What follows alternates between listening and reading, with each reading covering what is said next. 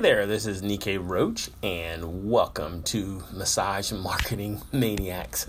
Wanted to introduce you to our first ever podcast, and hopefully not our last one. Our focus here is helping massage therapists develop a strong, successful business practice that they can possibly sell in the future if time permitted. Now, a couple of years back, that's just crazy. I started going into massage program because I was looking for a way to give back. I had been given so many, I'd say, miracles, and I just wanted to be able to, grow a practice, do my service, and have fun. But eventually along the way, I started to discover that I had a special knack and a special talent to help other massage therapists grow their practices. And so I started coaching people on the side and showing them some little tactical ways to be more effective in their business.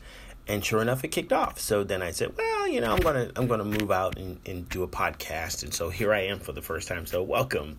The focus I wanted to talk about today is really how to develop your business from the day you get out of school. I mean, literally, from the day you get out of massage school. Now, I don't know when you're listening to this, if this is going to be relevant when you've been practicing for 10 years or 20 years or even 30 years, but it's still very, very functional. And the point is that you have to consider your hands like they are the most precious item that you have in your arsenal. I know it sounds strange, but you have to treat them like that. What that means is you have to use them very sparingly. I know that sounds kind of strange. You're a massage therapist, or you're a health and wellness practitioner, or maybe you're in another field altogether, but your hands are what you generally do. They do have a finite life.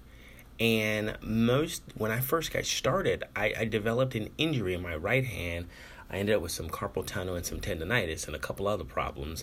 And luckily with some treatment by a teacher in the massage field, I was able to kind of alleviate it and not put myself in that kind of danger zone again. Here I am. I've been doing this for a long time. My hands still good, but I know that I don't have a lot of life left in these hands for massage therapy. So along the path, and what I'm getting into is helping other massage therapists, and that's something you can do from the day forward, is even though you're new to the business, that doesn't mean you're not an expert yet. And it kind of sounds strange, kind of counterintuitive, that why would you think you're an expert? Because you know more than the average person walking around the street. Now, you may not respect yourself yet as a full-fledged health and wellness practitioner, but you are a good health and wellness practitioner, so consider that. Now, how many ways can you share your wisdom? There's a number of ways, and with the advent of social media, you can do this anytime you want to. There's everything from Facebook, Instagram, LinkedIn, and those are the top 3 that you really want to focus in on. And in future podcasts, I'm going to go over the different patterns and how to use one effectively. Literally, how to have people find you from groups that you actually chat in so that folks can find you, and how to develop your Facebook page so that you're respected, but also you're having a little bit of fun along the way. So just be able to do that. So go ahead, comment, share it, and I will see you on another broadcast in the future. This is Nikkei, your massage marketing maniac. Bye for now.